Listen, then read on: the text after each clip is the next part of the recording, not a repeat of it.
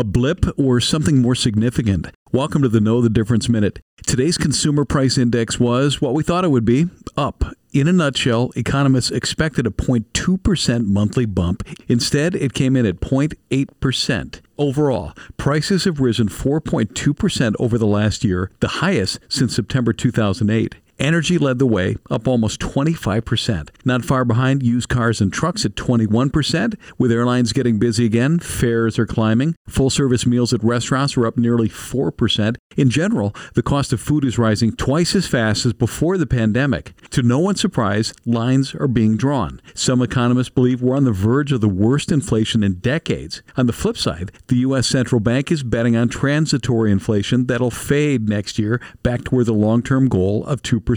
For Dave Spano, I'm Danny Clayton from Annex Wealth Management. That is your Know the Difference Minute.